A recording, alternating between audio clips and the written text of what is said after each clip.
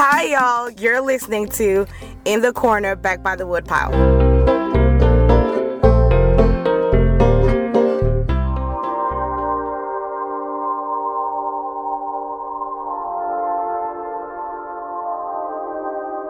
I'm Spun Counter Guy. Thanks for stopping by. Welcome to our little series called That to Which We Are Tethered, an exploration and discussion about recent new directions of Christianity.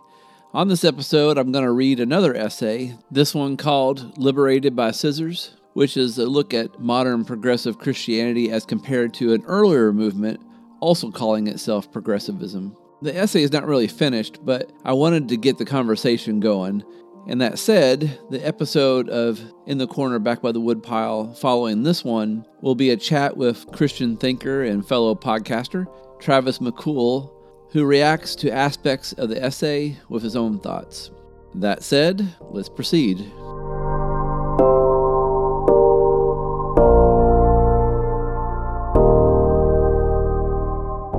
Do not be conformed to this world, but be transformed by the renewal of your mind, that by testing you may discern what is the will of God, what is good and acceptable and perfect. Romans 12:2. The progressive Christians of our time often seem to radiate with a messianic day spa glow when they tell you the great news that they're finally of the generation who really understands what Jesus actually meant when he said he had good news. They claim that Christianity pretty much took a wrong turn right after Christ left, or pretty soon after that, thereabouts. As one devotee to Richard Rohr put it, quote, "We have gotten it wrong for 2,000 years. If we had it right, there wouldn't be the chaos that there is in the world," unquote. Seems kind of strange that the Son of God couldn't communicate all that well, or that all the jillions of Christians in these past 2,000 years were oh so stupid. But better late than never, I suppose. What's even more compelling is that much of the progressives' revelation doesn't actually seem all that much informed by the guiding hands of Scripture, the Church, or Christian history. No doubt there's been past twistings of all of these elements that surely Jesus never intended, but one generally studies Scripture, history, and church teaching to both find and imitate where folks got it right, but also to sidestep the pitfalls that some of our ancestors dug and then promptly fell into head first, nose held. So if not history, Scripture, or some tenet of the faith, where does the great strobe light leading civilization out of darkness pulse from? Well, according to many progressives, the secular world actually, as in the entity Jesus and St. Paul commissioned us to be in but not become conformed by. Yeah, somehow the pagans get it, and you there in the pews, on the mission field, in the homeless shelter, in prayer, or with your nose stuck in a Bible, doesn't. But don't feel too retarded. Even God, Moses, or whoever wrote the Ten Commandments totally missed it as well. Take one fairly common article of faith in the current progressive canon, government-mandated socialism. Quote, "If anyone was ever a socialist, it was Jesus." Democratic Socialist of America member Kelly Rose sums up simply. Or as one poster read recently at Princeton University, Jesus was a brown queer socialist, unquote. No doubt our Savior preached against the vanity of materialism, warned us that the wealthy would have a difficult, though not impossible, task entering the kingdom of God, and commanded us to look after the poor. But did he thus mean we should work towards making everyone materially destitute, hate or kill the rich, and use the gun to force others to give to the poor? Because that's what a lot of socialists boldly advocate and do. If authoritarian socialism is what actually Jesus meant, then it has him going against at least some of the center planks of the Hebrew law, namely the Ten Commandments. Socialists envy the possessions of another, thou shalt not covet, take the possessions of another, thou shalt not steal, and give it to someone else, but not before taking off a 90% administrative fee. At least in the historical examples we have thus far, the Soviet Union, China, Cuba, Vietnam, Zimbabwe, South Africa, etc., forced socialism often brings with it death, thou shalt not murder, especially to those who resist. For that matter, there are a lot of graves filled with the bullet-riddled corpses of those the redistributed wealth was supposed to have gone to help. How in the world did this happen? Famine producing mismanagement of stolen resources, usually, but also because some of the recipients complained of the inefficiency or corruption of the distribution. Somewhere in there, I guess, justice was achieved. And so, in spite of what Jesus said about fulfilling the law, To the progressives, it seems that what he really meant was that he was fluid on that point. Now, I should make the distinction between the kind of socialism practiced in families or the voluntary kind we see examples of all the way back to the book of Acts, to more recent experiments such as Jane Addams's Hull House settlements, the Catholic Worker Farms, Jesus People USA, and others. There's an essay in there for another time, but at present, just remember that the socialism rooted in volunteerism and the socialism held together by barbed wire looks and produces two very different organisms. Regardless if the progressives of today really are the true interpreters of Jesus' message, they're not the first to have thought themselves extremely important and vital to the world, nor to be shaped more by the world than Scripture itself. They're also not the first Christians to call themselves progressives.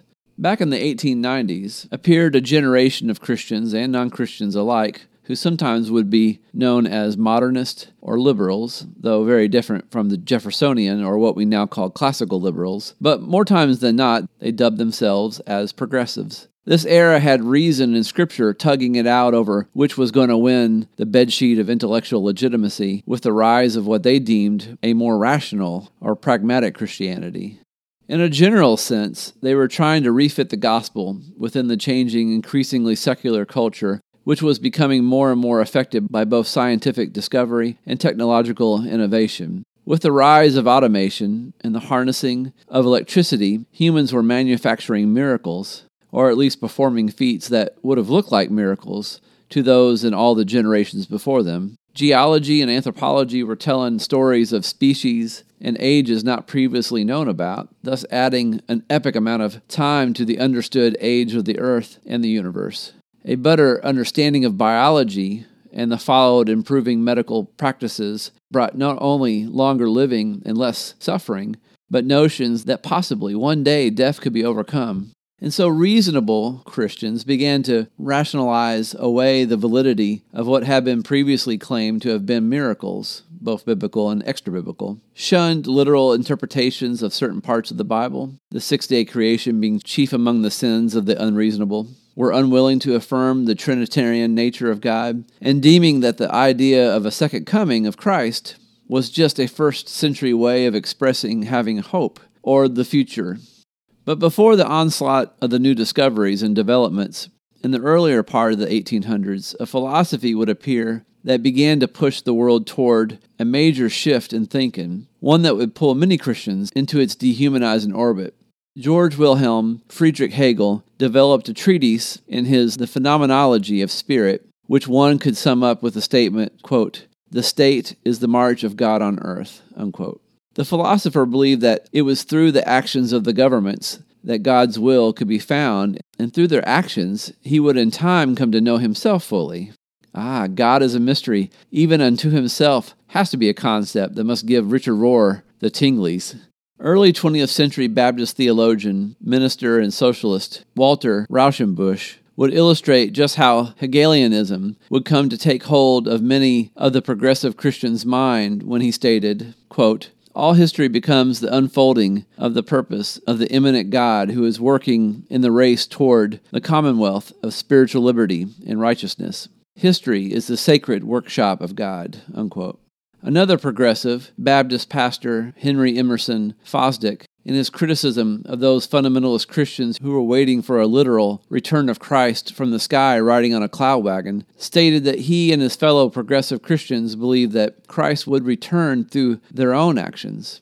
Quote, "We have assimilated as part of the divine revelation the exhilarating insight which these recent generations have given to us. That development is God's way of working out his will. We see that the most desirable elements in human life have come through the method of development," unquote. To be clear, it seems God's will can be seen in history, but it's just not in the way the Hegelian progressives had hoped for. According to 19th century American Bishop Daniel A. Payne, quote, "In history, we have manifestations of God. We see these in the origin, progress, and complete development of a nation's greatness with its decline, old age, and death, in which we see exhibitions of the retributive justice and providence of God as the almighty ruler of races and nations, kingdoms and empires. We see God humbling the arrogant pride of despots, as in the case of Nebuchadnezzar, exalting the humble and the wise, as in the case of Daniel, punishing crime, as in the case of David, and rewarding incorruptible virtue, as in the person of Joseph, breaking the arm of the brazen, hearted and blasphemous enslaver, as he did of Pharaoh, and out of the enslaved race producing a great people, as illustrated by the history of the Israelites." Unquote. If Paine is correct, then the states that the progressives believed were the next step in humanity's evolution, God did not find integral to his self-discovery. Most of the systems, socialist by the way, the progressives endorsed didn't have very long lifespans. Compare the Soviet Union's 69 years to its reactionary running dog capitalist rival, the United States, which at this writing is 244 years and still hanging in there. A good amount of the enlightened leaders were either executed by their population, assassinated by their comrade/competitors, and in some cases took their own lives. But the best proof for the case that these systems were not the arrival of the kingdom of God was their amazing ability to create hells on earth not seen before in human history. You see, Hegelianism would also devalue the individual, some progressive thinkers even asserting that there was, in fact, no individual, just masses sharing a collective world soul or zeitgeist, single-cell organisms in the body of God. The reality of individual free will was also an illusion. This made it easier for such later societal architects as communists, fascists, Nazis, and progressives to disregard the value of whole swaths of people. The catastrophic consequences of this way of thinking we will get to a little later down this well-paved, good-intentioned blacktop road. But the biggest quake in humanity's understanding of everything came inside the pages of Charles Darwin's Origin of the Species, published in 1859.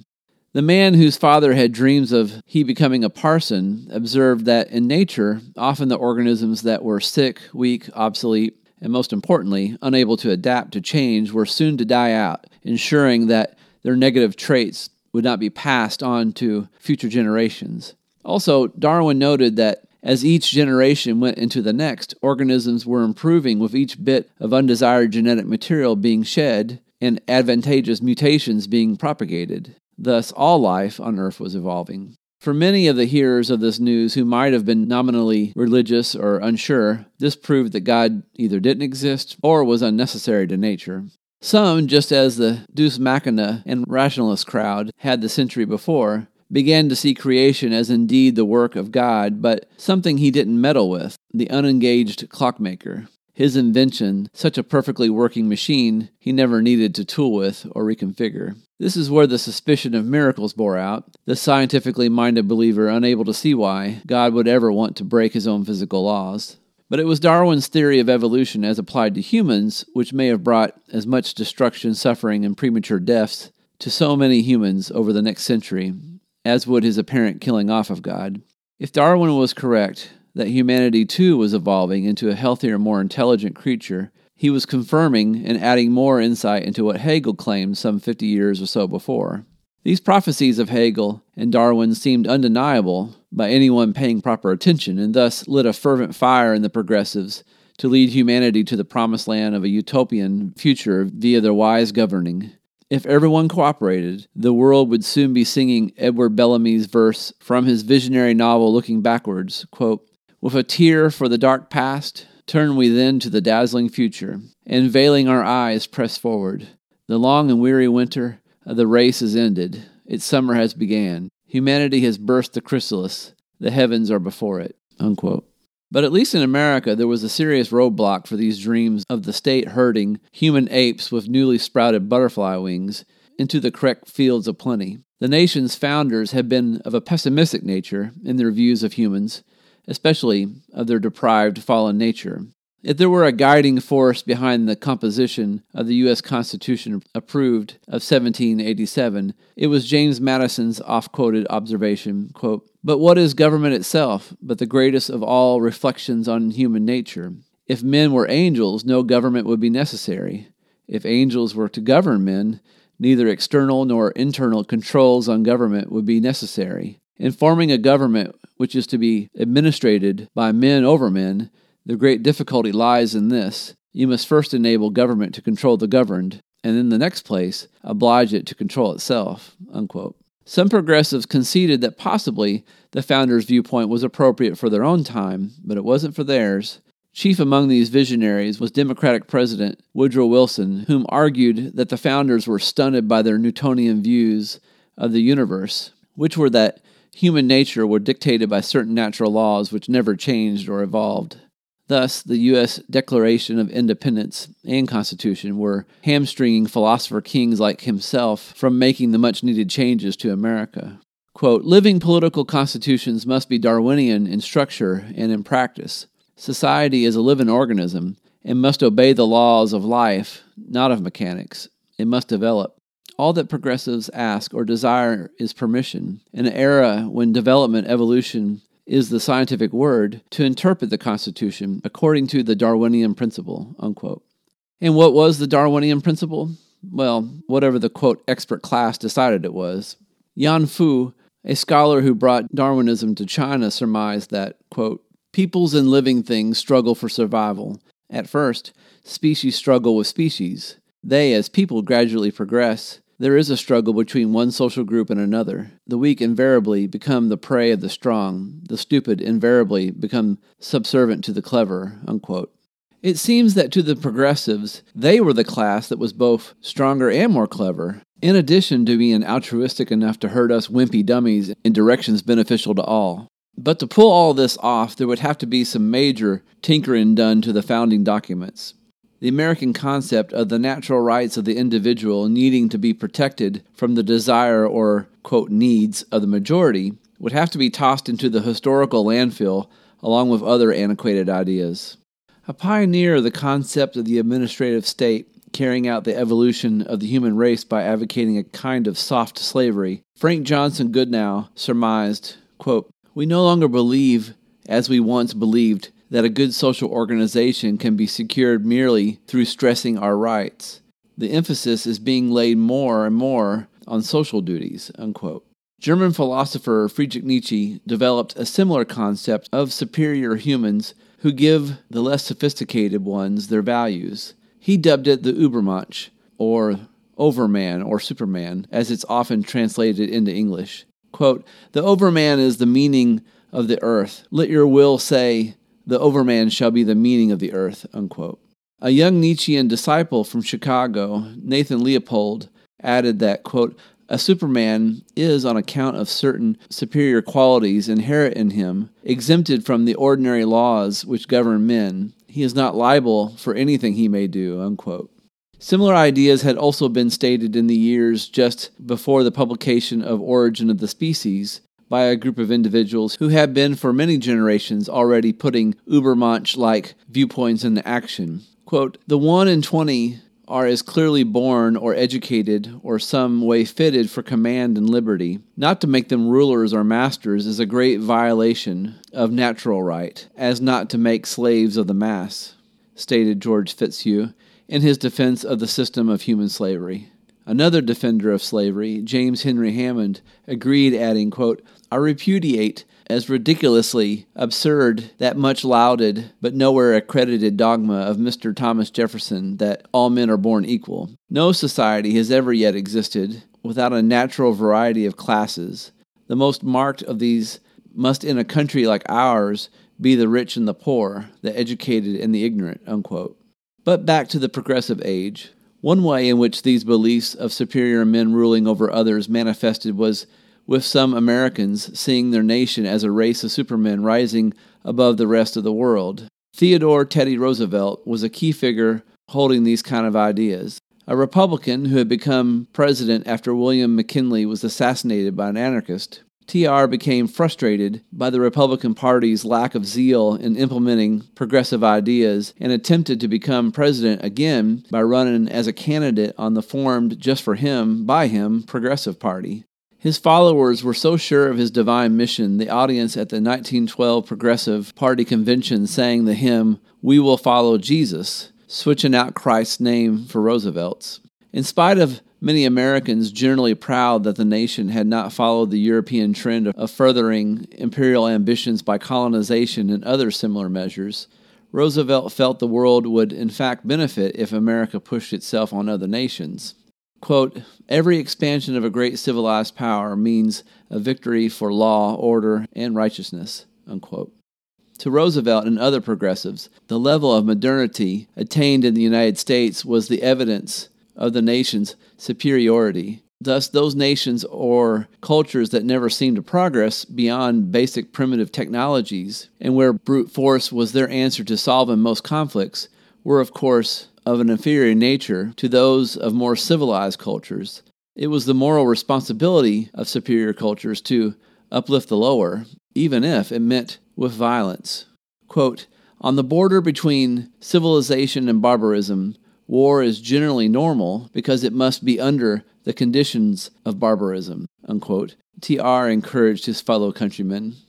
Charles Merriam, a Progressive Party associate of T.R. and later serving in both the Herbert Hoover and Franklin Roosevelt administrations, had harsher words for the lesser civilizations. Quote, "In a state composed of several nationalities, the Teutonic or Germanic element should never surrender the balance of power to others. The Teutonic race can never regard the exercise of political power as a right of man, but it must always be their policy to condition the exercise of political rights on the possession of political capacity. The Teutonic races must civilize the politically uncivilized. They must have a colonial policy. Barbaric races, if incapable, may be swept away, and such action violates no rights of these populations, which are not petty and not trifling in comparison with its transcendent right and duty to establish political and legal order everywhere. On the same principle, interference with the affairs of states not wholly barbaric, but nonetheless incapable of effecting political organization for themselves, is fully justified," unquote.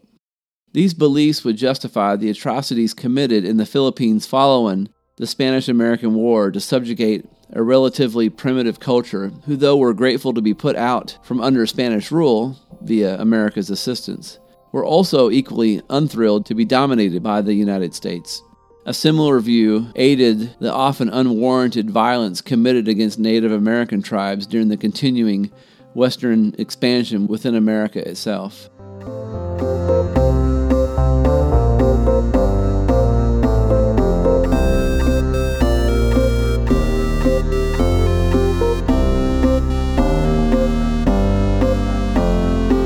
What is the ape to man? A laughingstock or a painful embarrassment?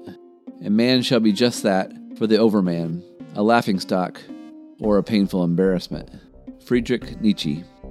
So what was to be done with those in America who, in spite of already existing within the most advanced culture on the planet, still could not be lifted or refused to be led? The slave masters had just put them to work, but the 13th Amendment to the very irritatingly difficult-to-change Constitution put a big old brick wall up in front of that stairway to dictatorship.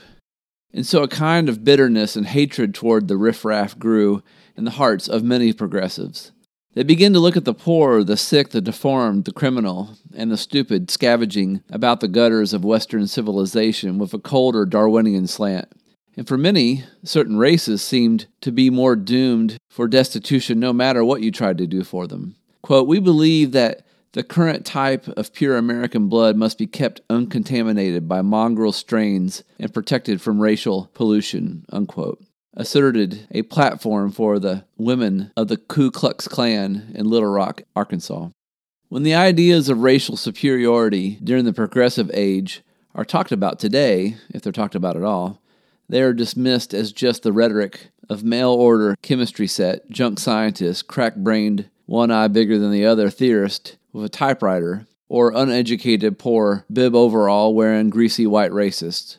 But let's hear from a textbook called A Civic Biology, used in American high schools in the 1920s. Quote, "At the present time, there exists upon the earth 5 races or varieties of man, each very different from the other in instincts, social customs, and to an extent in structure. These are the Ethiopian or Negro type, originating from Africa, the Malay or brown race from the islands of the Pacific, the American Indian, the Mongolian or yellow race, including the natives of China, Japan, and the Eskimos, and finally, the highest type of all, the Caucasians, represented by the civilized white inhabitants of Europe and America." Incidentally, this work, written by eugenicist and segregationist George William Hunter, was also the textbook used by progressive hero and science martyr John Scopes of the legendary Scopes monkey trial. The Darwinian racism of progressivism was even present within the races considered pitiful by the Caucasians. Author, civil rights activist, and co-founder of the NAACP, W.E.B. Du Bois, found that only a fraction of his fellow blacks was worthy of procreation. Quote, "The mass of ignorant Negroes still breed carelessly and disastrously, so that the increase among the Negroes, even more than the increase among whites, is from that portion of the population least intelligent and fit, and least able to rear their children properly." Unquote. And so came the urgent, obvious idea that not only were these lessers a dead weight on civilization, but if the human race wanted to evolve, only certain folks should be breeding. Charles Darwin had already said as much. Quote, "With savages, the weak in body or mind are soon eliminated, and those that survive commonly exhibit a vigorous state of health. We civilized men, on the other hand, do our utmost to check the process of elimination. We build asylums for the imbecile, the maimed, and the sick. We institute poor laws, and our medical men exert their utmost skill to save the life of everyone to the last moment. There is reason to believe that vaccination has preserved thousands who, from a weak constitution, would formerly have succumbed to smallpox. Thus the weak numbers of civilized societies propagate their kind. No one who has attended to the breeding of domestic animals will doubt that this must be highly injurious to the race of man. It is surprising how soon a want of care, or care wrongly directed, leads to the degeneration of a domestic race. But excepting in the case of man himself, hardly anyone is so ignorant as to allow his worst animals to breed." Unquote. Again, John Scopes cherished a civic biology agreed. Quote, "Just as certain animals or plants become parasitic on other plants or animals, these families have become parasitic on society. They not only do harm to others by corrupting, stealing, or spreading disease, but they are actually protected and cared for by the state out of public money. Largely for them, the poorhouse and the asylum exist. They take from society, but they give nothing in return. They are true parasites." Unquote. So how were the progressives to push their wills on the masses, especially in the United States, where the government's power over individuals would be clotheslined by the constitutional right to life, liberty, and the pursuit of happiness? In a word, eugenics. Eugenics was a, quote, "scientific theory developed by Charles Darwin's half-cousin, Francis Galton, inspired by Darwin's theory of natural selection. In short, and at risk of repetition, if humans were to progress, certain negative traits would need to be forcibly removed from the gene pool. Margaret Sanger and others in what became known as the eugenics movement, in the public view, preached to, especially the poor, that birth control would lessen their poverty, it making some sense that with less mouths to feed, there would be fewer financial struggles.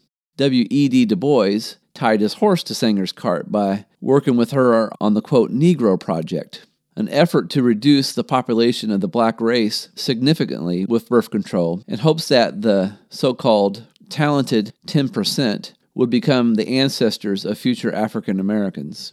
Some of the undesirable whites and blacks voluntarily accepted this avenue and began producing less offspring. But still many of those of weak genetics still wanted children, or at least wanted to continue to make them. And so the eugenicists moved to persuade some state lawmakers to pass statutes allowing their governments to force sterilization on those deemed by the court to be, quote, "mentally deficient" or feeble-minded. The great, terrible, yet well-meaning power given to those experts in government ended up proving true the outdated traditional Christian belief in the fallibility of humanity. It also made America's founders seem a little wiser than previously thought. Many innocent individuals, women chiefly, suffered at the hands of those trying to force humans to evolve. Such was the case with Carrie Buck in the state of Virginia, where at the prodding of her parents, a court forced the young girl into being sterilized simply for getting pregnant out of wedlock. The parents insisted that the girl was feeble-minded, and the court agreed, in spite of her academic work at school showing the opposite to be true. When the action was challenged as a violation of yet another gall-dang constitutional amendment, the 14th, Justice Oliver Wendell Holmes disagreed, asserting that the government had the power to make the girl sterile, not unlike how during war individuals were called up by the nation to fight and die for the sake of the nation. It was also akin to how forcing individuals to be vaccinated was for the better health of the whole society. Quote, "It is better for all the world if, instead of waiting to execute degenerate offspring for crime or to let them starve for their imbecility, society can prevent those who are manifestly unfit from continuing their kind. The principle that sustains compulsory vaccination is broad enough to cover cutting the fallopian tubes. 3 generations of imbeciles are enough," unquote. But sterilization was no solution for those already born defective and draining human resources just to survive. Such was the case known as Baby Bollinger, a baby born with several physical deformities, which Dr. Harry Hazelden judged would reduce him to a life of either that of an imbecile or a criminal. And so the doctor convinced the child's parents that to perform life-saving surgery would only be interfering with nature, and together the 3 decided to let the baby die. As the mother, Anna Bollinger, said in defense of her actions, quote, "No one need think me a cruel or unnatural mother. My heart is full of mother love for all my children. But this poor little one, if allowed to live, would be for years only a burden to itself. Its life would be dark, barren, useless, unrelieved by happiness to itself or pleasure or service to others. It is, as the doctor says, one of nature's blunders, and I am willing that nature would correct its errors by my baby's death." Dr. Hazelden would go on to allow at least 2 other children to die, quote, naturally, and created a feature film portraying his eugenicist side of the argument entitled Black Swan. The Baby Bollinger case became a sensational story, garnering support from most of the leading progressives of the day, the one exception being Catholic Jane Addams, who countered that, quote, "A physician or hospital board has not the right to assume the prerogative to say that any person shall be killed, but is required by the highest moral law to save every life that possibly can be saved," unquote. One ironic progressive supporter of the destruction of Baby Bollinger was progressive socialist Helen Keller. Herself defective by way of being deaf and mute, Keller praised Hazelden as a fine humanitarian and said that his critics were guilty of, quote, "cowardly sentimentalism," unquote. Explaining her stance and maybe defending her own right to life, Keller wrote, quote, "A human life is sacred only when it may be of some use to itself and the world. The world is already flooded with unhappy, unhealthy, mentally unsound people who should never have been born," unquote. When asked his opinion on the Baby Bollinger case, defense lawyer for John Scopes and progressive icon Clarence Darrow concurred with the parents and doctor. Quote, "Chloroform unfit children. Show them the same mercy that is shown beasts that are no longer fit to live," unquote. Fittingly, less than 10 years after Baby Bollinger was left to die, 2 young Chicago men took it upon themselves to rid the world of another being that nature must have wished out of existence. The aforementioned self-proclaimed Superman Nathan Leopold and his sometimes lover Richard Loeb responded to both the messages of eugenics and Friedrich Nietzsche, targeting a 14-year-old boy named Bobby Franks in their neighborhood, whom they deemed to be a lesser. The young men killed Franks by striking his skull with a chisel, poured acid onto his face and genitals, and dumped his body near a lake in Indiana. Leopold and Loeb were eventually caught and were legally represented by, you guessed it, Clarence Darrow, whose defense for the men used the Darwinian logic that, quote, "This terrible crime was inherent in his organism, and it came from some ancestor. Is any blame attached because somebody took Nietzsche's philosophy seriously and fashioned his life upon it? It is hardly fair to hang a 19-year-old boy for the philosophy that was taught him at the university," unquote. Now, neither Darrow or Leopold or Loeb or Sanger or Du Bois were Christians, so the ability to see the image of God in anyone else, much less the inferior, was unsurprisingly absent. But one would think that this kind of worldview, which rated certain individuals as more worthy than others, would find absolutely no purchase among least of these minded Christians, especially when considering what Nietzsche had to say about those who believed in God. Quote, "I beseech you, my brothers, remain faithful to the earth, and do not believe those who speak to you of otherworldly hopes. Poison mixers are they, whether they know it or not. Despisers of life are they, decaying and poisoned themselves, of whom the earth is weary. So let them go," unquote. But the progressives within the faith, including ministers, came to share the views and ends of the eugenicist. For these believers, if only humans could perfect the human race, the kingdom of God could finally be ushered in. According to G. Stanley Hall, quote, eugenics has pointed out many and will, let us hope, find out many more practical ways of improving the human stock and helping the world on towards the kingdom of some kind of Superman, to which the men of today may someday prove to be only a transition, a link which with all that absorbs us now may be lost sight of, and possibly become a missing link, unquote. Birth control appealed to many progressive Christians who thought overpopulation was the cause of wars and other catastrophes. Sterilization forced upon those whose society viewed as unfit solved a lot of problems and brought many benefits. Reverend Kenneth MacArthur of the Federated Church of Sterling, Massachusetts, wrote that directed contraception accomplished, quote, without any massacre or anything contrary to the love of Christ, race progress may go on to an ideal society until we all attain the fullness of the stature of Christ, unquote. Pastor of the Plymouth Congregational Church in Lansing, Michigan, Edwin Bishop asked his listeners, quote, shall we humans not realize what God is trying to do for us and how he suggests that we participate with him in conscious evolution, unquote? Those who became sterilized still had a role in God's kingdom, according to Reverend Phillips Endicott Osgood of St. Mark's Episcopal Church in Minneapolis.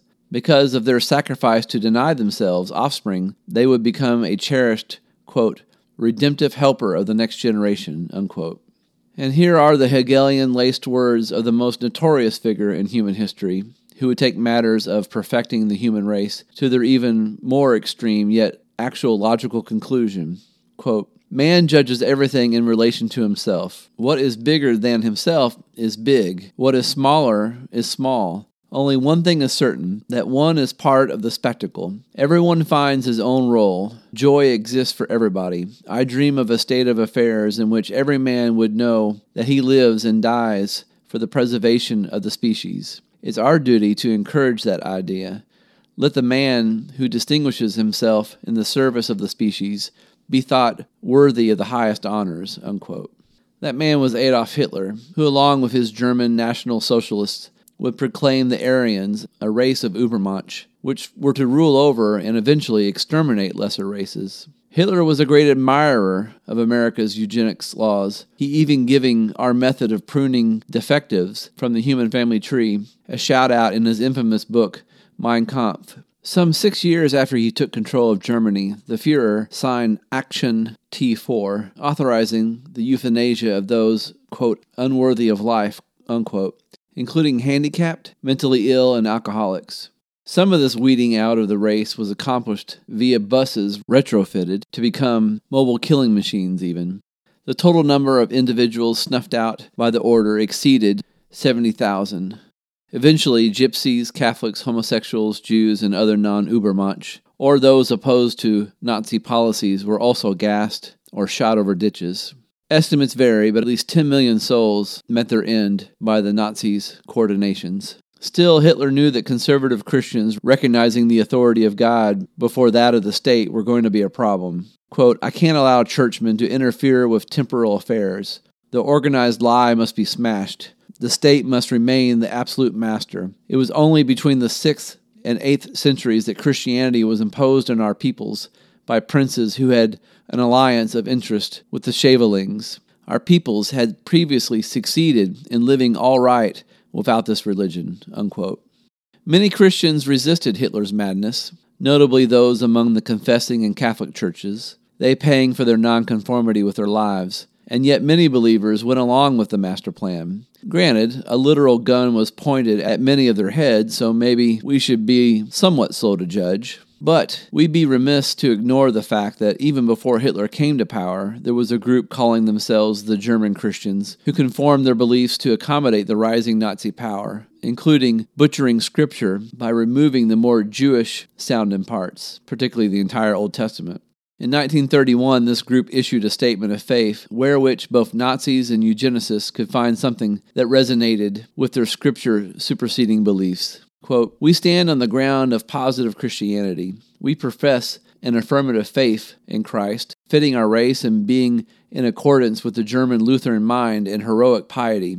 Mere compassion is charity and leads to presumption, paired with bad conscience, and effeminates a nation. We know something about Christian obligation and charity towards the helpless, but we also demand the protection of the nation from the unfit and inferior. We see a great danger in our nationality in the Jewish mission. It promises to allow foreign blood into our nation. Marriages between Jews and Germans must be prohibited, unquote.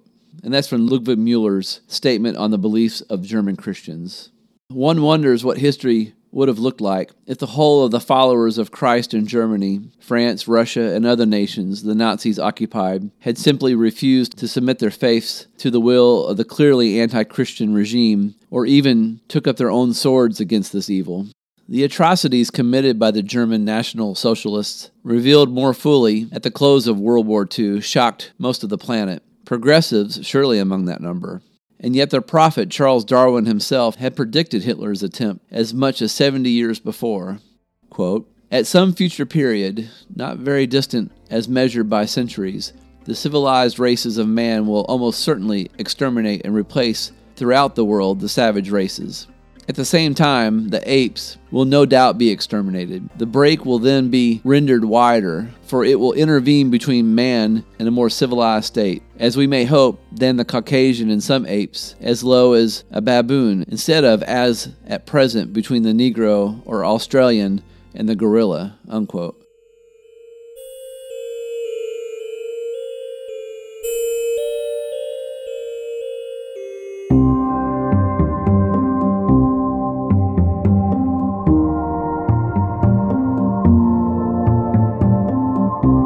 The person who sins will die. The son will not bear the punishment for his father's iniquity, nor will the father bear the punishment for the son's iniquity. The righteousness of the righteous will be upon himself, and the wickedness of the wicked will be upon himself. Ezekiel 18:20. Now, in saying all that I have said, one might think I was holding the progressives of today accountable for the sins of the progressives before. Of course not. I don't want to be held accountable for the misdeeds of any other person calling themselves a Christian or a Hoosier or a white guy or whatever else trait I may share with anyone in the past, as that I'm pretty sure the progressives don't want to be held accountable for my sin of writing this essay.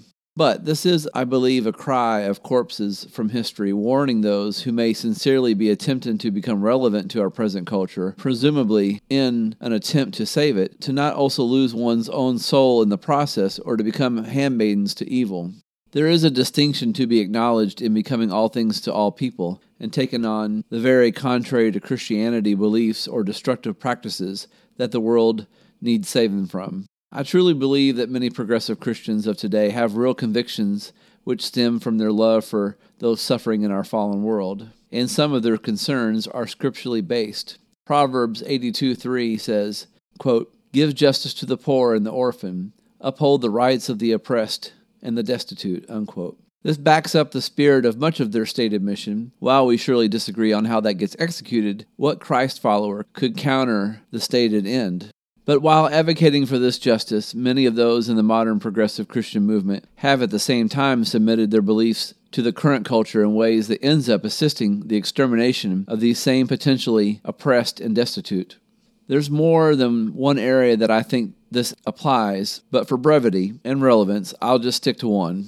The modern progressive church's work in preserving the act of abortion. Now, before we go further, those of you rolling your eyes, could you please reposition them back onto your phone for a moment and do an image search for Nazi atrocities and then aborted fetus. While you're doing that, I should say that in spite of all the mocking I've done in this essay so far, I still tend to put people into a certain category if they belittle others for not knowing something. If we don't know, we just don't know, and usually that's not our fault. And so if I've condemned you for something you just didn't know, I apologize. So maybe you who scoffed at my equating of abortion with the Holocaust in fact didn't know what the former looked like.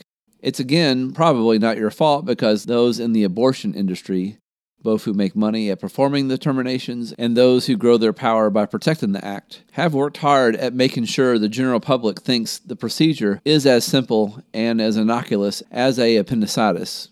So, now if you've compared the two images and you can still view them as totally unrelated, well then, you must accept that the humans who committed both of these evils are your ideological kin. The modern culture that we're so obsessed with pleasing justifies its embracing of abortion for reasons ranging from reducing the population and thus helping the environment, pointing out that regions where abortion is not restricted also experiences lower crime rates, to the claim that the unborn child is the property of the mother and so has no right to its own life. And why wouldn't the world think like this? There's no guiding principles, laws, or scriptures anyone can appeal to except for whatever the majority or most powerful deem might be some semblance of an ethical framework. Again, just as one might have trusted the whole church to have spoken up for the enslaved, suffering, and murdered during the crisis of slavery, eugenics, and genocide, you'd think all those following Jesus these days would at least voice their opposition to the killing of little ones created in the likeness of God. And yet, a whole bunch of progressive church members has yet again gotten themselves entangled in the butchery of humans. Today, whole denominations, such as the American Presbyterians, United Methodists, Unitarians, and others, officially support a woman's choice to, quote, interrupt a pregnancy, as they candy coat it. The Religious Coalition for Reproductive Choice started back in that magical bloody year of 1973 and still claims to challenge, quote, systems of oppression, unquote, of course by supporting, quote, individuals, especially those in marginalized communities, in accessing comprehensive reproductive health care with respect and dignity, unquote, so that they can kill their own young. 150 faith leaders, including Catholics, African, Methodist, Episcopal, and Nazarenes in Tennessee, recently petitioned its governor to veto the state's heartbeat bill, which would have banned abortions after a heartbeat was detectable. Catherine Ragsdale, an Episcopal priest and president of the National Abortion Federation, says, quote, using the word baby is a manipulating lie. It may feel like a baby when you're wanting it to come. In theology, that's called proleptic hope, unquote.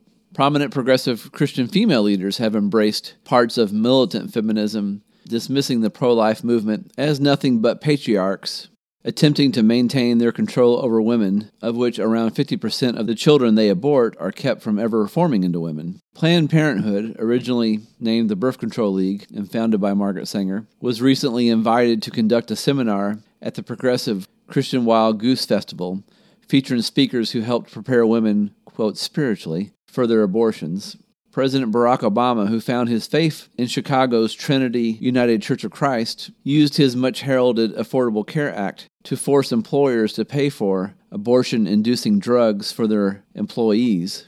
God bless the Little Sisters of the Poor for fighting the measure all the way to the Supreme Court, which gave the plaintiffs a unanimous win, yes, including all of the leftist and Obama-nominated judges.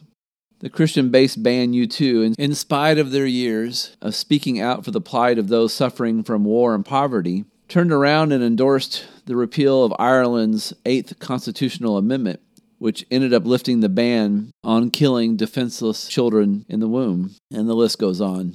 The general narrative tends to be that these Christians are called by Christ to care about freedom for individuals, which now somehow is acceptable and allowed in progressives' Hegelian soup, and that it is better to kill the child rather than allowing it to live either in poor or unwanted circumstances.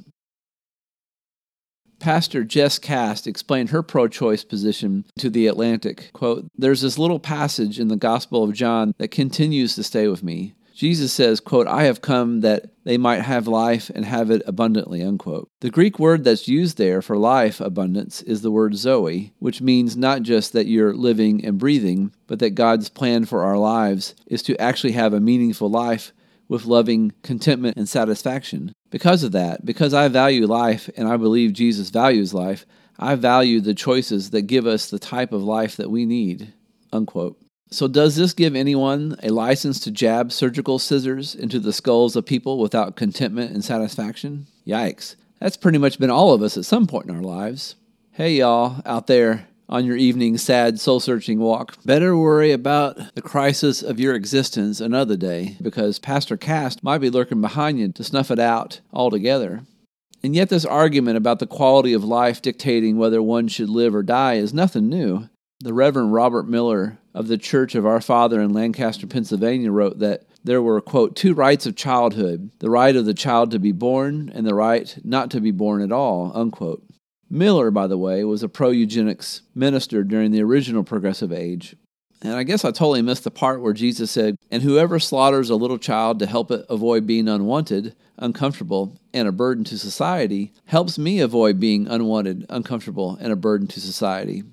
Of all people, Karl Marx was reported to have said often to his daughter, quote, "Despite everything, we can forgive Christianity much because it has taught us to love children," unquote. But even that redeeming quality, the progressive believers seems to be undoing via their sacred abortion mills. Richard Rohr writes that, quote, "We concentrate instead on things that Jesus never once talked about, like birth control, homosexuality, and abortion. Bodily sins, because the body can most easily carry shame," unquote. Power, prestige, and possession, Rohr goes on to explain, should be our main focus since it was Jesus's. Putting aside how ending the life of an innocent seems to be a hot, sweaty menage a trois of power, prestige, and possession, it's a bummer for slave masters that Rohr wasn't around in the early 19th century. He could have been there to rebuke their enemies, the abolitionists, for obsessing so much over the issue of slavery, both about the bondage of another human, but all the serial raping the masters forced upon their often already slave-married women. "You're too focused on bodily sins," the friar might mock Angelina Grimke, Sojourner Truth, Elijah Lovejoy, and the like. By Rohr's reckoning, slavery and rape was so not on Jesus' mind, he never mentioned these sins either. Photographer Peter Rowan to me cuts through the pro-choice lobby's attempt to put a pinafore on a dead baby and call it something beautiful for God. Quote, "We're being told abortion is a human rights issue. Since when did humans have the right to end the life of another? As Christians, we're called to be light in a world that's growing even darker. Jesus said, 'The thief, Satan, comes only to steal, to kill, and destroy. I have come that they may have life and have it in all its fullness,'" unquote. By the way, Rowan is the very boy photographed on the covers of U2's albums Boy and War.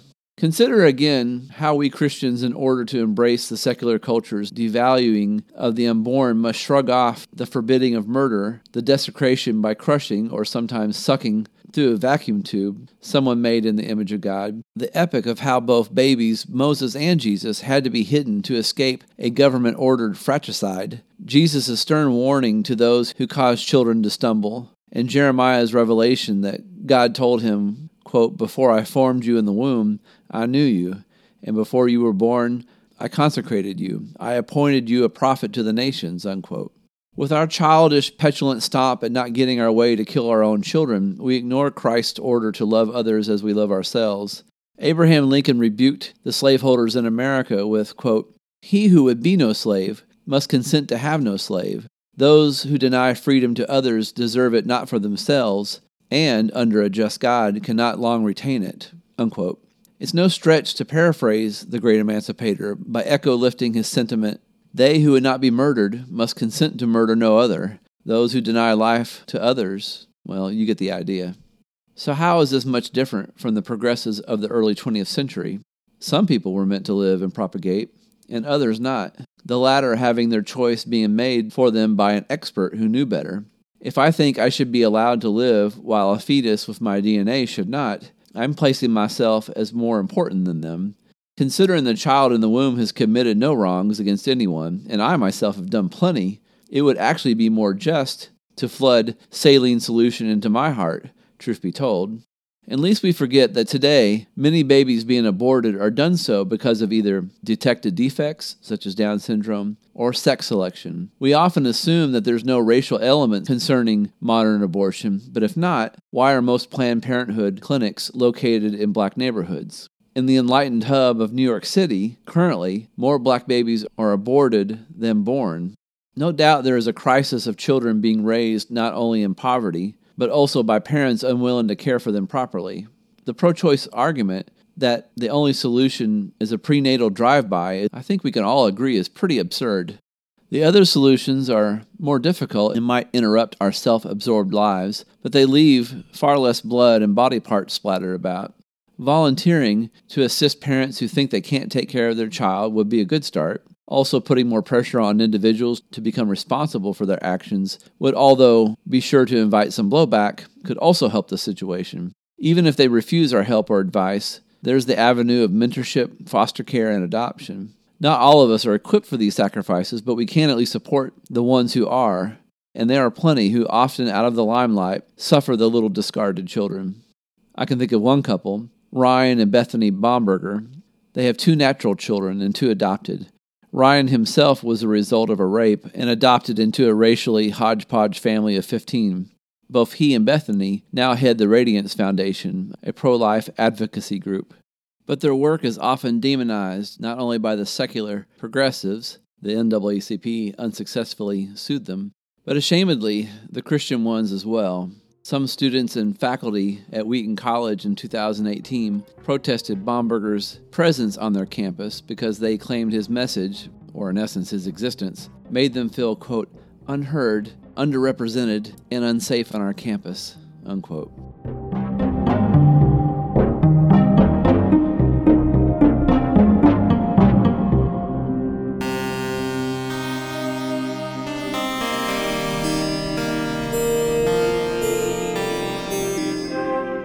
If you belong to the world would love you as its own. However, because you do not belong to the world, but I choose you out of the world, for this reason the world hates you, unquote. John 15:19. Now, progressives, of course, are not the only ones contorting their faith to swim easier with the currents of the times. Every distraction existing from patriotism to economics to popular culture to the need to be accepted by those around us to gratification of our own self-importance to countless other habits and beliefs are all potential idols, bowed down to alongside the God who commands us to have no other gods before Him. Indeed, historically, Christianity has from its beginning struggled to keep its eye fixed on our Father and His commands to us. The Church's attempt to brick itself into a Roman Empire-style organization, even calling itself the Holy Roman Empire.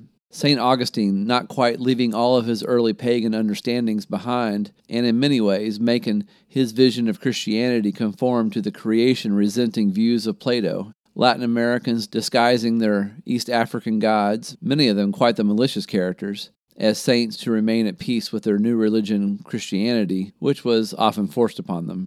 Being in a world to reach the folks in it while not becoming compromised by it is certainly difficult, but it's been done gazillions of times in these past 2,000 years by all kinds of folk who lived and died without ever having their names written down anywhere of any prominence. Every culture that embraces Christianity is going to follow God with their own flavors and understandings. For example, when talking to a Buddhist or Taoist, we can easily use their own ideas and images to explain the gospel, just providing that in the process, we don't end up co-opting ones that might be in conflict with key tenets of our faith. The cross was a Roman symbol of shame and punishment used by the apostles to convey redemption. While in Athens, Paul used the altar dedicated to the unknown God to communicate his message to the Greeks. St. Patrick had to go against the traditions of the Roman Church to establish successfully the gospel amongst the pagan Irish. Countless sermons from New England's pre-revolutionary pulpits used the sayings and concepts of Aristotle, Cicero, Seneca, and other pagans to further illustrate biblical teachings. Most of the better songs in the Christian hymn books are set to the melodies of old drinking songs familiar and loved by folks who especially needed to hear the stowaway lyrics. These kinds of methods are why most effective missionaries were usually the ones who immersed themselves in the culture they were in, donning the traditional dress, speaking the language, observing the holidays, and so on, as it was fit for a Christian to do. If we were trying to convert, say, the ancient Canaanite culture, of course going in and killing their women and children, or giving them the choice between conversion or decapitation would not be very effective in building sincere faiths, in addition to violating even the most basic tenets of our faith. But are we going to become so relevant to their culture that we would join them in their sacrificing of children to their god Moloch? Well, it seems some in our modern church might be down with that already. One thing I've learned in my few years on the planet is that it's pretty fruitless to keep rebranding our faith and hope that the world will ever think that we're cool. The gatekeepers of worldly chic, financial institutions, the entertainment industry, secular academia, and political power brokers are admittedly difficult to not try to please, given their influence and pizzazz. But just as vain and pernicious to humanity as the gods of Greek myths were, most of these modern entities subsist on power, supremacy, and self-gratification, and whose vociferous appetite can only be momentarily sated by the receipt of our attention, income, submission of our wills, and sacrifice of our children. In other words, they want us to worship them, and if that's not idolatry, I clearly don't know what is. No doubt, followers of Christ can and should be present in most of those institutions where we might have some positive influence, or at least slow the creep towards the abyss, and can reach individuals there who have as much worth as any of us. But capitulating our beliefs to a capricious, fickle culture that discards those whose only sins might be their fading beauty, youth, marketability, and willingness to ignore their conscience is doomed to bring us down while it devours itself.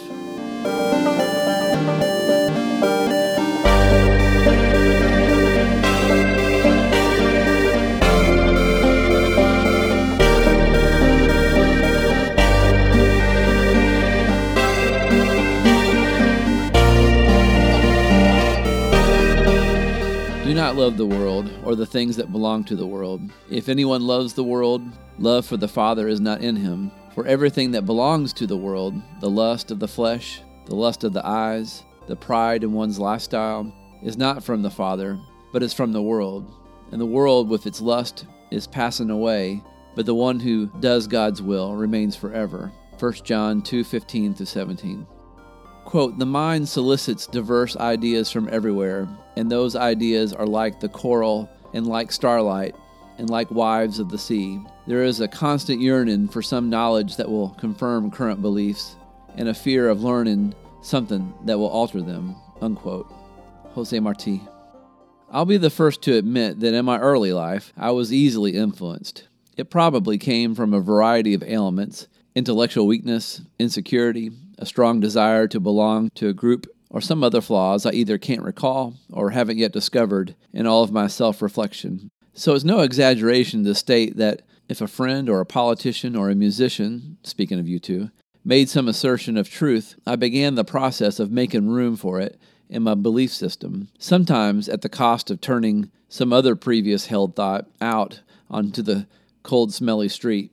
In another season of my misadventures with misguided accommodation, when I was in university and was learning about particular European history where Christianity for a time was the norm, I remember thinking, how can we get back to that? And then later, looking at early American history, especially when put against the rapid secularization of the culture since 1960s, the same question occurred to me. And so for a regrettable too many years, the recapturing of culture for Christianity was my main focus. It's sad, not because I think now that more people shouldn't be in communion with Christ. It's just that instead of working on being obedient to God, I was thinking on how could we market Jesus to the culture? And so for a while, I kept working on trying to make Jesus acceptable to the masses, ever eager to throw my crude brothers and sisters in Christ under the bus to please my new friends. And in that process, I, in a way, did some major plastic surgery on the Son of God in an attempt to make him seem super delicious to the movers and shakers. Obviously, considering how much further our culture is in the toilet today than it was in the 1990s, you can see that I was not very successful. And in the end, all I did was prostrate myself before false gods more than basking in the love of the one true one. There's a traditional Korean story I adore and think it's fitting to what we're talking about today. There was an old woman who worked for a rich man, and when it was time for her to return to her own house, she was given a box of buckwheat pudding. Not long into her journey home, the woman encountered a tiger who demanded one of the puddings. It was either the pudding or her life, so the woman gave up one of the puddings. The tiger ate the pudding and then raced ahead through the woods, appearing before the woman again, demanding another pudding or death. She obliged, and the cycle repeated until the woman was out of puddings. The tiger then asked, "What's that swinging by your sides?" "You mean my arms?" the woman asked. "Sure," the tiger replied, not caring what they were called. "Let me eat one of them." The woman didn't really see that she had any other options, and so let the beast eat off one of her arms. This cycle continued until she was just an armless, legless human worm. The tiger finally just ate the rest of the utterly defenseless woman. There's more to this story involving the tiger and the woman's young children, but we'll stop there for the sake of the subject at hand. I just want us to consider, is our godless culture the tiger, and are we, super-accommodating Christians, the ever-compromising woman? Do we think if we just tweak this and that, then the unsaved will finally find the gospel palatable? Or is the tiger simply Satan and all of us humans, be they believer or atheist, the foolish woman who keeps surrendering away parts of ourselves until we have nothing useful left for him or anyone else? Whichever the case, whatever our errors both on the progressive or traditional sides when encountering the culture we live in, it can all be reversed and corrected. You see, one of the most beautiful and unique elements of Christianity, which cleans up all of our hurtful messes, is the promise of God's forgiveness by those who seek it. According to Isaiah 55:7, quote, "Let the wicked forsake his way, and the unrighteous man his thoughts. Let him return to the Lord, that he may have compassion on him, and to our God he will abundantly pardon." Unquote. And just from the pro-abortion side of the aisle, there have been many, many individuals who have renounced their positions and joined the efforts at trying to limit or stop the practice of infanticide. Carol Everett reports that while in her time in the abortion industry, she aided in the termination of over 35,000 unborn and the death of at least one woman. But after a change of heart and mind, she became one of the leading critics and activists against the practice. And Everett is just one among multiple former prominent professionals working for Planned Parenthood or other pro-abortion businesses and organizations that are now trying to reverse humanity's killing of its own. Not to mention the thousands of parents who chose to abort their children now working to stop others from making the same mistake. Probably the most notable prodigal daughter was a woman named Norma McCorvey, whom we know better as Jane Roe, in the infamous Roe v. Wade, in which the United States Supreme Court declared laws against abortion unconstitutional.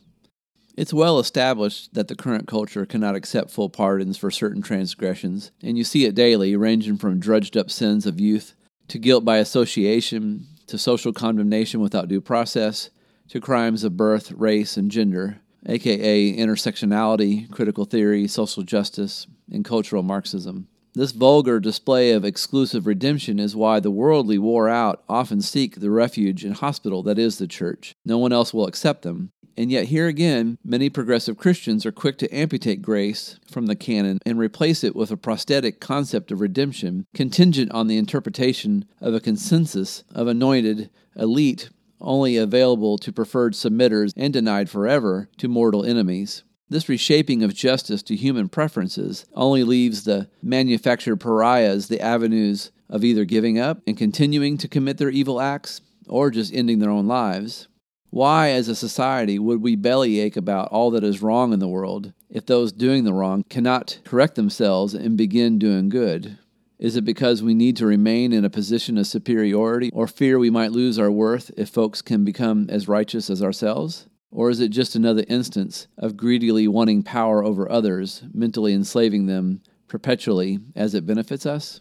The promise of forgiveness that can bring the worst of all sinners back into the arms of God, unjust to our senses as it may seem, is the very same waiver that allows us, whatever seemingly menial selfish acts we've committed, into the kingdom as well. If you forgive others their trespasses, Jesus said, your heavenly Father will also forgive you. But if you do not forgive others their trespasses, neither will your Father forgive your trespasses. Thankfully, the world's charts and graphs explaining which offenses are unforgivable is dead wrong, and one glad day, those who've accepted our Maker's grace, be they former liars, thieves, adulterers, idolaters, self-worshippers, rapists, and even murderers of the innocent, will be together, giggling and embracing our loving, forgetful Father.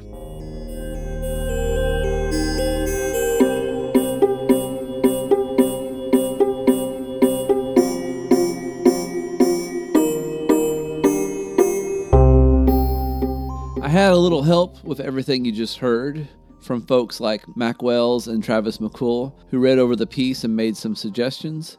Some of my graduate professors at Ashland University provided me with some great source material, including Drs. Dennis Bowman, Sarah Smith, and David Alvis. And there's a couple of folks I should point out who've written on some of the historical events we've talked about today. Alan Carson has a great article on touchstonemag.com called Sanger's Victory, How Planned Parenthood's Founder Played the Christians and Won. And Teresa Marie Moreau, who has a slew of books about Christians who have been persecuted by Nazis, communist, and socialist authoritarian regimes, which you can check out at teresamariemoreau.com. As I mentioned before, we'll talk more about the issues raised today on the next episode, so I guess this is the part where I say, turn the record over. In the Corner Back by the Woodpile is produced by A Closet, a Pocket, and a Suitcase. You can find this podcast on iTunes, Podbean.com, Spotify, and Stitcher. If you would like to send us some love letters, you can email us at spuncounterguy@hotmail.com. We'll see you next week. Whoa, bye-bye.